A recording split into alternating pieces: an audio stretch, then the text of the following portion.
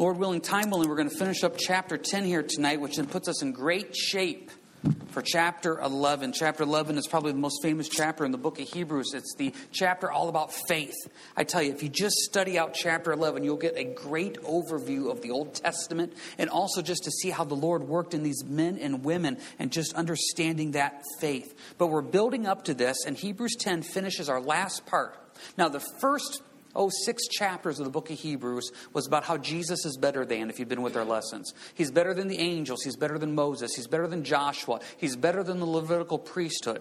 And then when we got into chapters 7, 8, 9, and 10, it talked about how Jesus is the new covenant, the New Testament, the new plan here for God to work in our lives. He is the high priest that gives us salvation through his death. And we talked about last week how the blood of animals and goats, they can't save you. That whole tabernacle temple system just covered your sin, where Jesus comes and says, I will take care of your sin. Take a look here. Remind yourself of verses 11 and 12 of chapter 10. And every priest stands ministering daily and offering repeatedly the same sacrifices which can never take away sins. That's Exodus, Leviticus, Numbers, and Deuteronomy right there. You're standing, you're working, daily trying to take care of sins, repeatedly offering the same sacrifices to take care of sins, but it never takes them away. Now look at Jesus, the New Testament, the New Covenant, verse 12. But this man, Jesus, after he had offered one sacrifice for sins forever, sat down at the right hand of God. Note the difference. One sacrifice forever, took a seat. He's done. Old Testament, constantly doing it. That's the New Covenant, the New Testament of Christ. So what we have here in verses 19 through 25 is a little bit of a review. And it makes some final points on this. Look at verse 19. Therefore, remember if you see therefore, you're wondering why it's therefore. Therefore, brethren, having boldness to enter the holiest by the blood of Jesus, by a new and living way which he consecrated for us through the veil that is his flesh, and having a high priest over the house of God, let us draw near with a true heart and full assurance of faith, having our hearts sprinkled from an evil conscience and our bodies washed with pure water. So therefore, since Jesus did all of this for us, what do we get out of this? First thing, verse 19, you have boldness to enter the holiest of holies. Remember back in Hebrews 4, it says that we can boldly come before the throne of God. Now that doesn't mean much to us because we're so used to this. Put yourself in the perspective of a Jewish person 2,000 years ago. This concept of that you could boldly approach God anytime you want? No way. Remember the Old Testament? One day of year, Yom Kippur, Day of Atonement. One man goes into the Holy of Holies to approach God. God says, now the veil is torn. You have complete access to me anytime you want through Jesus Christ. Please remember that. I still run into this every now and then. People will come up to me and they'll have a situation and I'll say, have you prayed about it? And I'll hear this. And I'm not trying to pick on anybody. Well, I didn't really think it was that big a deal to pray about. I didn't want to bother God. I've heard people say that. He said, hey, I've ripped the veil in half for you to come in anytime you want. Take everything to the Lord. And you do it with boldness. That means absence of fear. You say, Lord, I can come into the holiest of holies through the blood of Jesus, verse 19. And what does he do? We have a new and living way. Remember that term, New Testament. Means covenant. That's why you have the Old Testament and the New Testament. The New Testament is the new deal that God is working with us. And the new deal is through Jesus Christ. You now have access to God anytime you want. Why? Because verse 21, he is our high priest. He's the one now as the mediator between us and God. And what does he want us to do now in verse 22? He wants your heart. Remember that. That's what the Lord wants, is your heart. This has been an ongoing theme for about the last 6 months out here at church. He just wants your heart. So often we misunderstand God. He doesn't care about your money. He doesn't want it. He doesn't care about how much you do this or how much you do that. He wants your heart. Because when he has your heart, everything else will fall into place. Please don't misunderstand what I'm saying. But it's not about how many Bible verses you read. It's not about how many hours you spend in prayer. It's not about how many times you serve in the nursery. It's about your heart. Because when your heart is right with the Lord, you'll want to be in prayer. You'll want to be reading the Bible. You'll want to go back and serve wherever God calls you. Once he gets your heart, he has everything else. So don't force yourself into a deeper walk with Christ. Just give him your heart. And once that happens, everything else then comes together. What do we do when that happens? Verse 23. let us hold fast the confession of our hope without wavering, for he who promised is faithful. And let us consider one another in order to stir up love and good works, not forsaking the assembling of ourselves together as in the manner of some, but exhorting one another, and so much the more as you see the day approaching. Okay, put this all together. Since what we learned here in Hebrews 9 and 10, Jesus has given us access now through salvation to Christ. And we have a new covenant, a New Testament. We have a high priest. We have boldness now to come before God. What are we supposed to do with all this information? Verse 22. Draw near. Draw near. Okay, a lot of times people come up to me over the years and they have questions like this. Am I really saved? How do I know that I'm really walking with the Lord? Is this what God wants me to do, etc.? Okay, we're going to give you a little bit of a litmus test here, if you remember that from high school chemistry. Here's just a couple things to ask yourself. And as you go through these points, this will show how deep your walk is with the Lord. Okay, you ready? First one. Draw near, verse 22. Do you desire to draw nearer to the Lord? Now, how do you draw near to the Lord? Through prayer, through Bible study, through worship, through ministry, through service. Is there a part of you that says, I want to go deeper in the Lord. I want to draw near to Him? That's your first question to ask. Okay, as you're hopefully going deeper at the Lord, look at the next one, verse 23. Hold fast. Do you stand your ground? Do you take a stand for the Lord? Or does the storms of life knock you back? Remember back to the parable that Jesus said in the Gospels. The wise man built his house on the rock. The foolish man built his house on the sand. The same storm hit the wise man as it hit the foolish man. You're going to have storms in your life that come and get you. Maybe a health issue is going to get you. Maybe there's going to be worry and fear with the job situation. Maybe it's financial. I don't know what it is. But when the storms of life hit you, do you stand your ground? Do you hold fast in the Lord? If you're constantly tumbling and fumbling around, you're not holding fast. Do you hold fast? Next one, verse 24. Let us consider one another. Do you consider one another? Do you think of others? That word literally means fix your eyes on them. And I don't mean that in some type of creepy way. It means that you're so concerned about the body of Christ that when somebody is in a church after a while, you're like, I should contact them.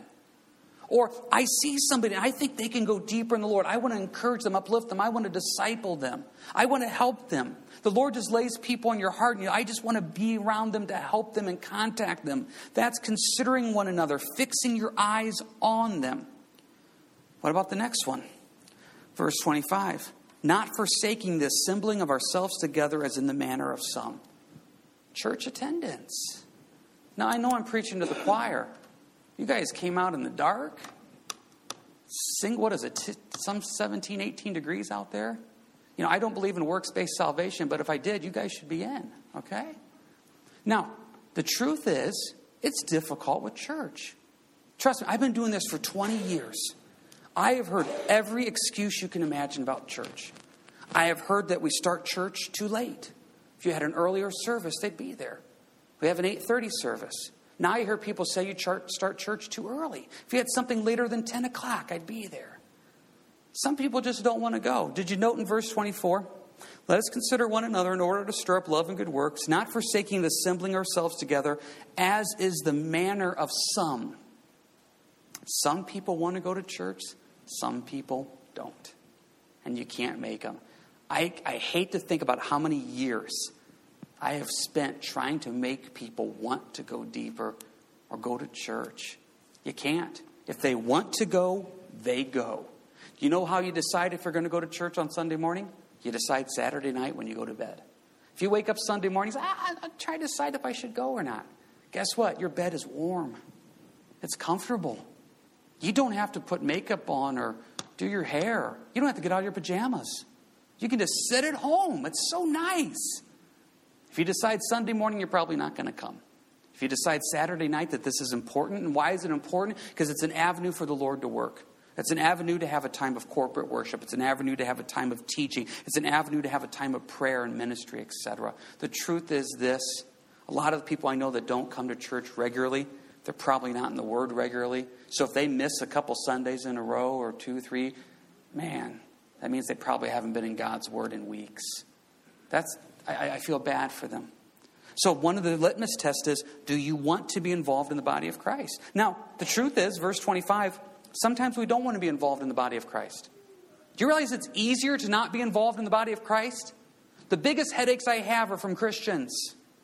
The biggest problems I deal with are from other believers. If we could all just go up on a mountaintop and find a cave and just wait for the return of Jesus.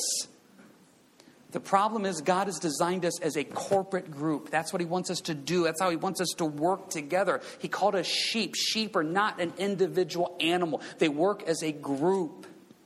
And that's the way He wants us to work. Every now and then when I run into that believer that wants to fly solo, I'll just have church at home by myself.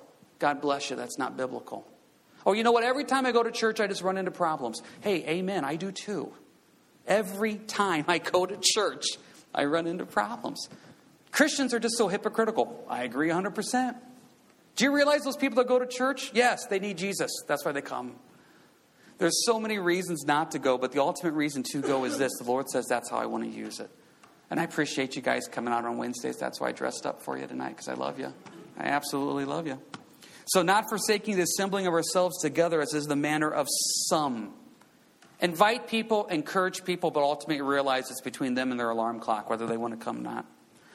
Exhorting one another. Here's our last point. Encouraging one another. Do you encourage other believers? Are you involved in their lives?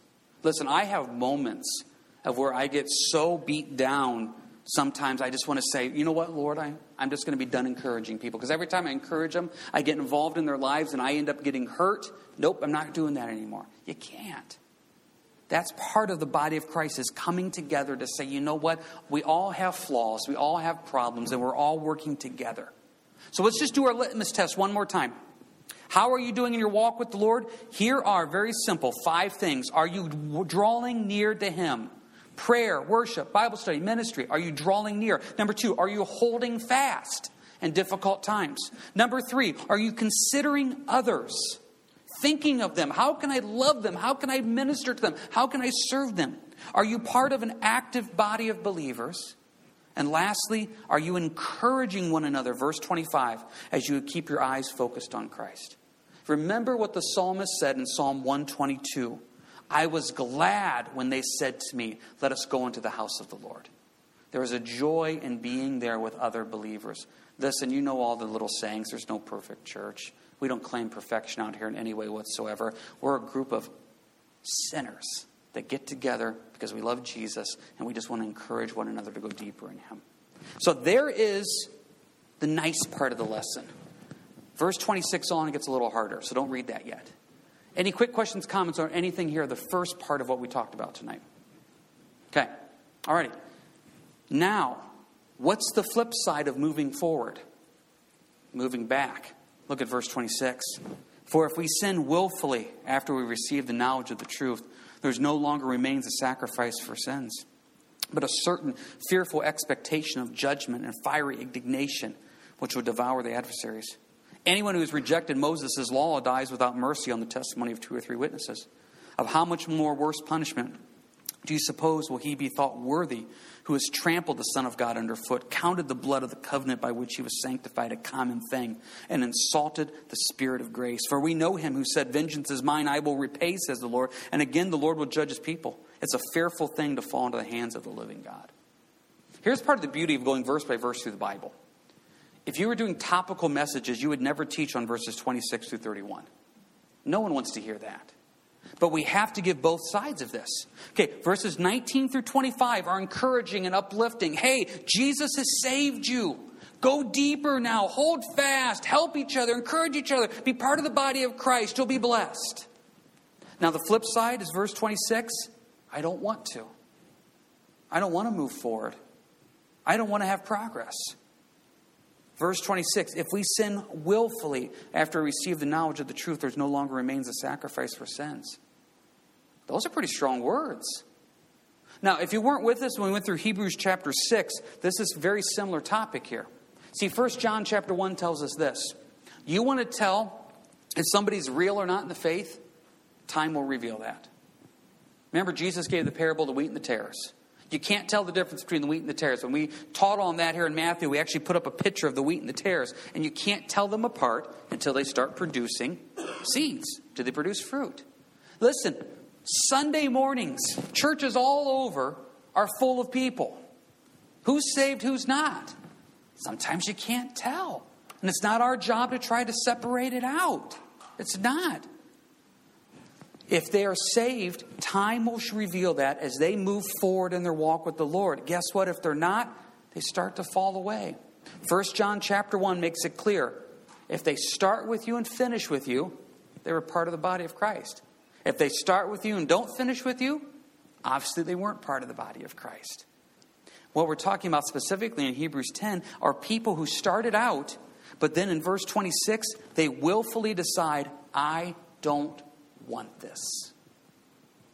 They know the truth. They don't want to live the truth. They know what God's trying to do, and they don't want to live it. How much of our time and energy is put into people who just don't want to grow or go deeper in the Lord? Here they are, willfully saying, we don't want it. What's the result of that? Verse 27. Look at this verse. This is powerful. A certain fearful expectation of judgment and fiery indignation. God knows the truth. That will be revealed. Then he uses the example of Moses. He says, listen, you guys know the punishment of Moses. How much more in verse 29 if you reject Jesus Christ? Verse 29, look at this. Counted the blood of the covenant by which he was sanctified a common thing. You hear me say this a lot. Never let Jesus become normal to you or common to you. That word common literally means unholy. It literally means ordinary. See, you sometimes got to stop and ask yourself, has my walk with Christ become ordinary? This is what I do. I go to church on Sundays. I read my devotion every day. I pray, I do this. Listen, never let your walk with Christ become ordinary. Do you realize how many ordinary walks with Christ there are out there? Man, we want something different. You ever notice the parable of the sower and the seed? 4 different groups of people. You guys are familiar with this. One group totally rejects the Lord, so right there out, 25%. Another group supposedly accepts the Lord, but they are then in time weeded out because they're choked out. There's another group that has no root, so they're weeded out, which leaves only 25% that actually understand who Christ is. 25%. And of that 25%, only 1/3 of them, according to the Bible, really go deeper. That means really only about 8% really have this committed, on-fire walk with Christ. You got to decide what group you want to be in. The longer I walk with the Lord, the more I realize the common path is a lot easier. There's a lot more people, a lot more friends. The going deeper path, man, that gets tough, guys. It gets tough because you feel like the oddball. You feel like the oddball even around other believers. Because what happens is you're looking for something deeper. You're looking for something more. You realize there's so much more to life than all of this.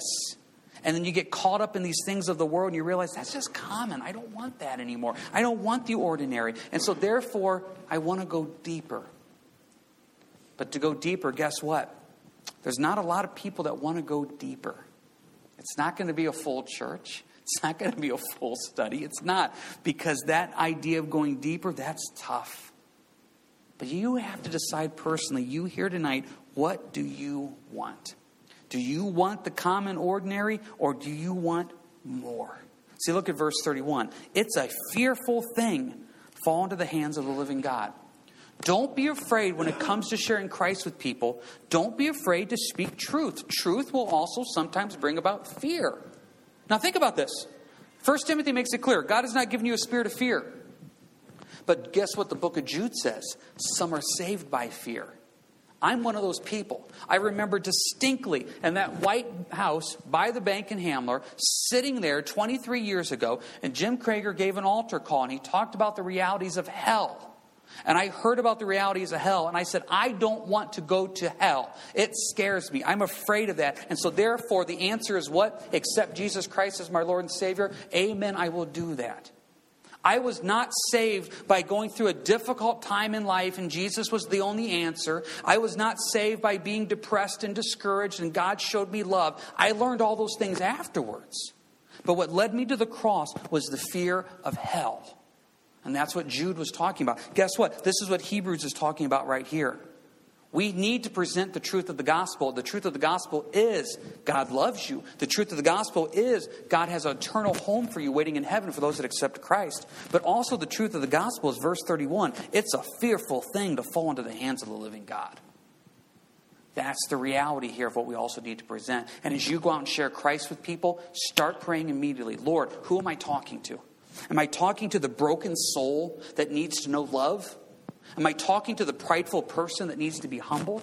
Am I talking to the person that has no fear of eternity, so I need to show them the fear of hell? The Holy Spirit will lead you. Ultimately, you're going to present the fact that they're a sinner that needs Jesus Christ. But the path you go to present that information can be quite different for individuals. And I'm willing to bet for some of you here tonight, the way you came to know Christ may have been through love, may have been through fear. But don't be afraid to mention the truth. The truth of you know truth, you are rejecting that truth, and the rejection of that truth leads you to hell. That's what we're finding here in verses 26 through 31. That's the reality of sometimes what we need to present. Now, anybody got any quick questions, comments about that before we move on? And make sure you understand that. Don't go around yelling at people they're going to hell. That's not going to work out real well, okay? But the reality is when you start having a conversation with somebody, that truth may pop up sometime. The reality of death, the reality of hell, the reality of judgment. We have to deal with that. Brian. Yeah, verse 31 is definitely not a refrigerator verse for the average Christian. It is not a refrigerator verse. It's something that's essential because you have to realize there is an eternity. There is heaven and hell. There's only black or white, A or B. There's only the two things. There's no third option. There's no gray areas with God. That's not how he operates. Excellent. You know, the reason I'm dressed up today is I did a funeral this afternoon. And obviously with what I do as a pastor, I do lots of funerals. Lots of funerals. I think I figured up I did like 5 funerals here in the last 2 months. I'm around death all the time. And I'm not only around death after it happens, I'm around death before it happens. And so what happens is when I'm doing funerals, I'm just going to be honest with you. You know, when I started, doing the church stuff about 20 years ago, when I started doing funerals, what went through my mind was this. Okay, the family's coming, they're hurting, and I want to give them joy, and I want them to walk out, feeling blessed, and God loves them, etc. And then I started realizing, no. When people are coming to a funeral, these are the 3 things I try to do when I do a funeral. I try to honor the memory of the person that passed. I try to give them the comfort of the Lord. And the last thing, the most importantly thing, is I want to make sure they walk out of this building knowing that Jesus Christ died on the cross for their sins. Because that's the only thing that matters. The only thing that matters. What good are we doing? What good are we doing when we face death, but we don't talk about the reality of heaven and hell? So I go to John 11 when I do a funeral, and I read the verses about where Lazarus died. And Jesus says, I am the resurrection and the life. No one comes to the Father but by me. And then Jesus says, do you believe this? So I always stop at that point and I said, Jesus just asked a very poignant question. Do you believe that Jesus is the resurrection and the life? Because people need to know that truth. There's nothing wrong with presenting God's love to people. But the gospel message is God loved you enough that Jesus had to die for your sins. Sin has to be presented. The reality of heaven and hell have to be presented. And this reality of if I choose to reject this sacrifice, I am going to hell. Listen, as believers, we're not trying to make friends. We're trying to pull people out of the fires of hell. Now, as you pull them out, I hope they like you. But ultimately, what it comes down to is God pleaser versus man pleaser. That's what you got to decide on. Okay, we just got kind of heavy here. Marv. A while back I talked about my son-in-law and daughter arguing about faith. 6, is that saying you received the knowledge, that means you accepted and you was a child of God, or you just received the knowledge and you just put it off? Right. You were saved, and that means you can actually lose your salvation. Thanks for opening that can of worms, Marv. What Marv wants to know about is, can you lose your salvation? We'll talk about that at the Thursday service. Let me answer your question this way. I had a pastor friend that I respected a lot. And what happened was this one time, him and I were talking about losing your salvation versus once saved, always saved. And he said this. He goes, if somebody comes into my office and they believe they can never lose their salvation, he goes, I show them a lot of passages that says, hey, be aware. He goes, if they believe that they can lose their salvation, I try to show them passages on assurance. So how's that for riding the fence?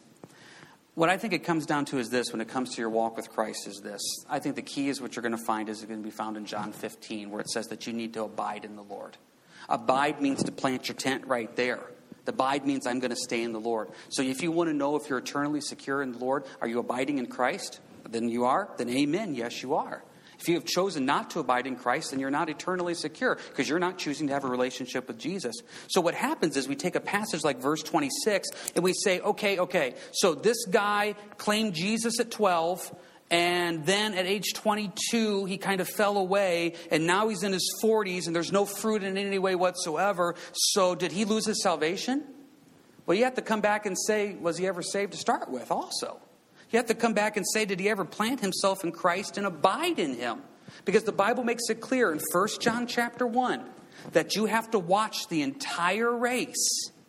You have to watch the entire race. So if we all start out at the beginning of a marathon and we all start at that starting line, it doesn't mean anything. It's who finishes the marathon. So I've seen lots of people start the race and time revealed that they were either choked out, they were either no root. They either were not pure in their heart. Take a look at Judas. He spent 3 years with Jesus. So I'm not dodging Marv's question. What I'm saying, though, is this. Time is what reveals the person's heart. So if I run into somebody who at one time talks about how great they were with Jesus and on fire they were and they loved him, and now their life is a complete, utter mess and there's no fruit in any way whatsoever, the thing I'm going to say to them is, well, what are you doing right now? I don't care what you did 20 years ago. What are you doing right now as a born-again believer if that's what you claim? Because if you claim to know Christ, you will abide in him, just like it says in John 15. In 1 John 1, you will finish the race. See, these people here in verse 26, they are willfully sinning. Okay, willfully sinning. You know what it says in 1 John? It says once you get saved, you cannot continue in sin. Because the Holy Spirit convicts you and you can't continue down that path. So if I see somebody who is willfully going down a path of sin with no repentance, no conviction, then I wonder if they even knew the Lord to start with to begin with. So lots of verses there. 1 John 1:19, 1 John 2:19, John chapter 15. Take also a look at 1 John chapter 3 about how if you're born again, you cannot continue in sin. Put all those together, and I think what you see is a born again believer keeps moving forward. Remember the story of the prodigal son in Luke 15. The prodigal son lived a life of sin. He got away from his walk with the Lord. But guess what? The prodigal came back. The prodigal came back. Why? Because he had a relationship with his father and the prodigal came back. There's going to be times that you're going to see people and they don't look very deep in the Lord. I look at David, who spent a year in an unrepentant state after his sin with Bathsheba. But guess what? He came back because he was convicted by the Holy Spirit through Nathan the prophet, and he came back. There's been seasons of my life, if you would look at me and know me deeply and personally, where there wasn't a lot of fruit. Well, guess what? I came back. Because I am a child of God and I am abiding in him and I do not want to sin willfully. I want to keep moving forward. So, tough conversation there, and I encourage you to take a look at those passages. Pray over those on their own. 1 John 2:19, John 15, and also 1 John chapter 3. Pray through those, look through those. If you've got any other questions, come talk to me because I don't want anybody to get confused about this in any way whatsoever. Anybody else got anything here before you move on? Okay, with that being said, let's finish this up. How do we stay focused? Look at verse 35. Therefore, do not cast away your confidence, which has great reward. For you have need of endurance, so that after you have done the will of God, you may receive the promise. See, what are we talking about? Moving forward, not casting away your salvation. Verse 36, you need endurance. See, how do you want to know if someone's saved? Are they moving forward? Time will reveal that. Time will tell that. If you see no fruit, if you see no evidence of the Lord, you got to stop and say, wait a second. Remember the example we've been using on Sunday mornings about the Pharisees and the Sadducees. The Pharisees and Sadducees were not atheists. They believed in God, but they rejected Jesus. There's a lot of times I see people that will say the right things, but you go look at them, there's no fruit. There's none. We had 4 trees it's probably been a few years ago. Don't ask me why, and I'm not trying to pick on Walmart. But we bought fruit trees at Walmart. They were cheap. Put them in my car, got home, planted them, and every year one just died. So we're down to one left. I don't even know if it's a pear or an apple. I've so lost track. So there's one left. Those 4 trees have never produced any fruit in any way whatsoever. I understand the whole cross-pollination. I get it. I just got one stick in my backyard that will produce a few leaves every year. Now, someone can come up to me and say, is that a fruit tree? Is it? Say, I don't know. It's never produced fruit. It's supposed to be. Time will tell whether it's going to produce any fruit. But right now, there's no evidence of it. So listen, if someone comes up to me and says, hey, I want to ask you something. I got a cousin, and my cousin said this about the Lord, and my cousin said this, but then my cousin went and did this, this, and this. Is my cousin saved? I don't know. I'm not supposed to separate wheat from tares. Well, then how am I supposed to know if my cousin's saved? Time will tell. Do you see the evidence of these things that we talked about earlier? Do they want to draw near to the Lord? Are they holding fast? Are they considering others? Are they going to church? Are they encouraging one another? Then there's evidence of fruit. If there's none of those things happening, you have to step back and say, listen, are you really, really walking with the Lord? Really walking. Remember, we're running out of time. I was going to take you there. I'll just quote it to you real quick. Remember what Paul said in 1 Corinthians. He goes, test yourself, examine yourself to see if you're walking with the Lord. He goes, if you don't see any fruit, he goes, maybe you're not. That's a good question for us to stop and ask ourselves. Because look at verse 35 again. I'm not going to cast away my confidence. Verse 36, I'm going to have endurance. And then look at verse 39. We are not of those who draw back to perdition, to destruction, but those who believe to the saving of the soul. Right there. You want to know if you're saved? Are you drawing back to destruction? Or are you believing to the saving of the soul? If you're drawing back to destruction and you're willfully sinning and you're going backwards, do you really know Christ? Or are you moving forward to the saving of the soul? There is no such thing as spiritually standing still. It's not possible. You're either moving forward in Christ or you're going backwards. The goal here tonight is for us to keep moving forward. Keep moving forward and say, Lord, this is not a legalism. This is not a works-based salvation. This is, I love you. You have done so much for me. I want to move forward in you with a true heart, a sure heart, and say, I do not want the ordinary common walk with you. I want something more. So you have to decide what you want with that. And then as you say, I want more, guess what? God will open up doors that you'll never see. Last thing I'll say is just be prepared for this. When you want to go deeper, you're going to find out there's not a lot of people that want to go deeper. So you have to decide, Jesus, this is you and me. Because I want to be a God pleaser, not a man pleaser. It's a tough, tough thing. But remember, this is why we go forward. This is why we move forward in endurance. Any final questions, comments here about anything? Marcus? One other important thing is when you make that decision, not only do you find that you're not necessarily alone, but you will find yourself with a bullseye on your back. Marcus brought up a good point about a bullseye on your back when you decide to make that. You know, anytime we do a baptism service out here, one of the things we always say publicly in front of those getting baptized is they just put a bullseye on their back. Listen, non-believers are not a threat to the enemy. They're not. Lukewarm, carnal, backslidden Christians are not much of a threat to the enemy. He doesn't have to waste time on them. A threat to the enemy is an on-fire believer that wants to see the world change for Jesus Christ. That's who the enemy is going to attack. That's who he is. That's why how many times tonight did we see words like endurance, hold fast, move forward? Because you are going to get hit and pushed back. You've got to say, Lord, through you I keep moving forward in my marriage, in my life, in my walk. Oh man, it is so easy to stumble backwards. So easy to stumble. I tell you though, the blessings that come out of it, being right with the Lord, oh, that is priceless. I remember when I was being discipled 20 years ago in Rich, and Rich talked about how when you have peace with God, that's priceless. You can lay your head on your pillow at night knowing you're right with the Lord. Oh, that's priceless. I'm going through Proverbs for devotions, and I was trying to find it real quick, and I can't run out of time. But basically, there's all these great Proverbs that says, you know, better to live in a house of poverty, but be right with the Lord, than to have riches and not be. Man, I go home and I'm blessed. I got a wife who loves the Lord. I got a household that loves the Lord. I get to come to a church that loves the Lord. Man, what a blessing that is. What a blessing. Anybody else have any final things? Ryan? What you said about not knowing whether someone's saved or not, whether by looking at their works or their fruits. Mm-hmm. I think it's only in the book of Revelation era when you can look at somebody and know for sure whether they're saved or not, whether they have the mark of the beast Yeah. or the mark of God on their forehead. You know, there's a great passage in Matthew that says you'll know them by their fruits. And once again, it goes back to my fruit tree analogy. You know, if you give it enough time, you can tell if the tree has fruit or not. But Ryan's right. In the book of Revelation, when the Antichrist comes onto the world scene, the whole saved, not saved is pretty black and white.